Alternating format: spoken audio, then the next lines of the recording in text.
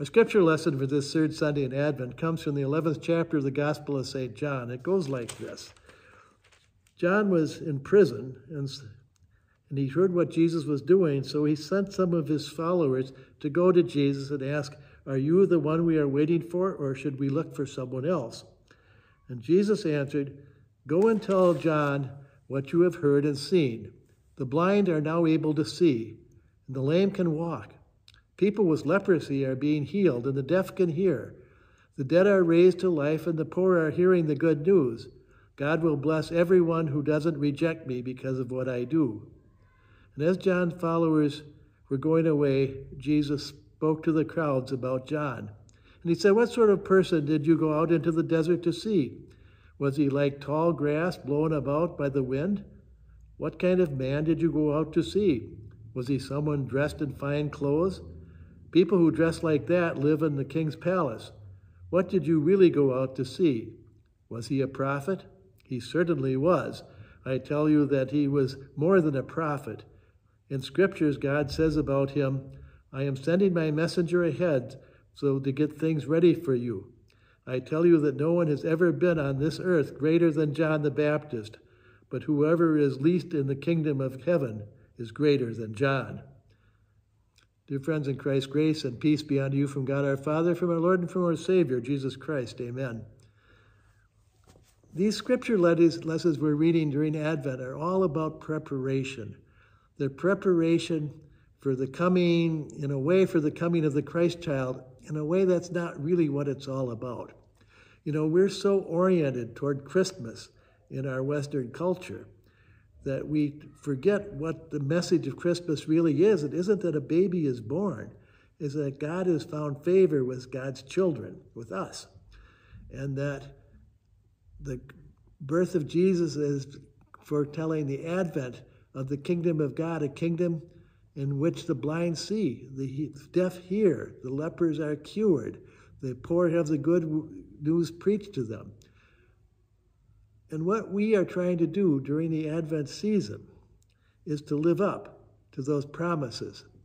Because if all we had of Jesus was a man who was born and who lived and who preached and then who was crucified and even resurrected, unless he was bringing in, ushering in the new kingdom of God, the kingdom where the lions lay down with the lambs, the kingdom, in other words, where we ban evil and pain and misery and anger and create a world where people live together in harmony and peace, united just in our common humanity under the love of God.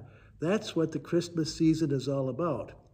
And one of the things that I think we often say at this time of year is, wouldn't it be nice if the spirit of Christmas could last all year long?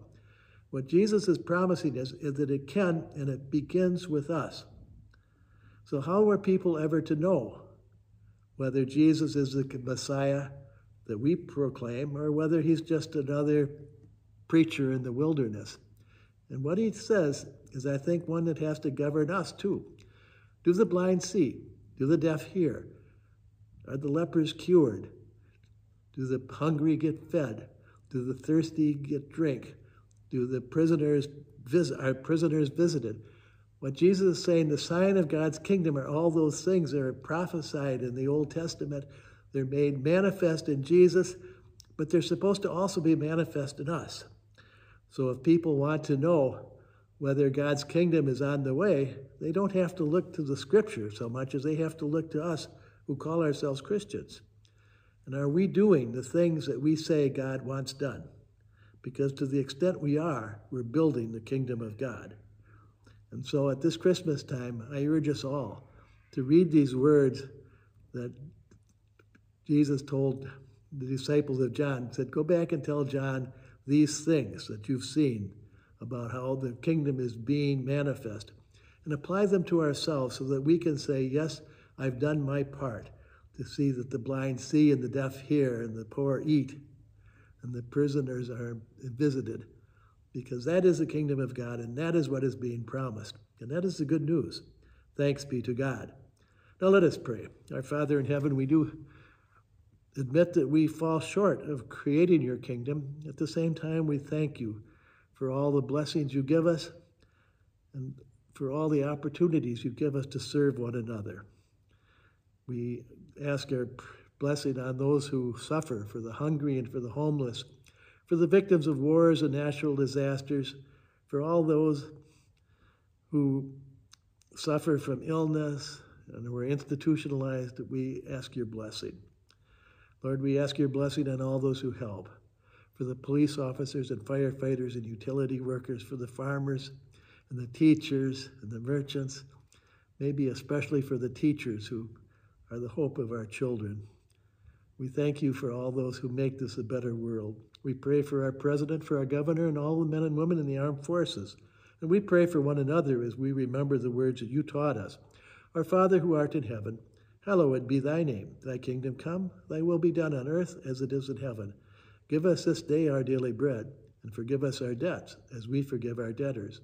And lead us not into temptation, but deliver us from evil. For thine is the kingdom and the power and the glory forever. Amen. And now may the Lord bless you and keep you, and make God's face shine upon you and be gracious unto you. May the Lord lift up the light of God's countenance upon you. Give each of you God's peace.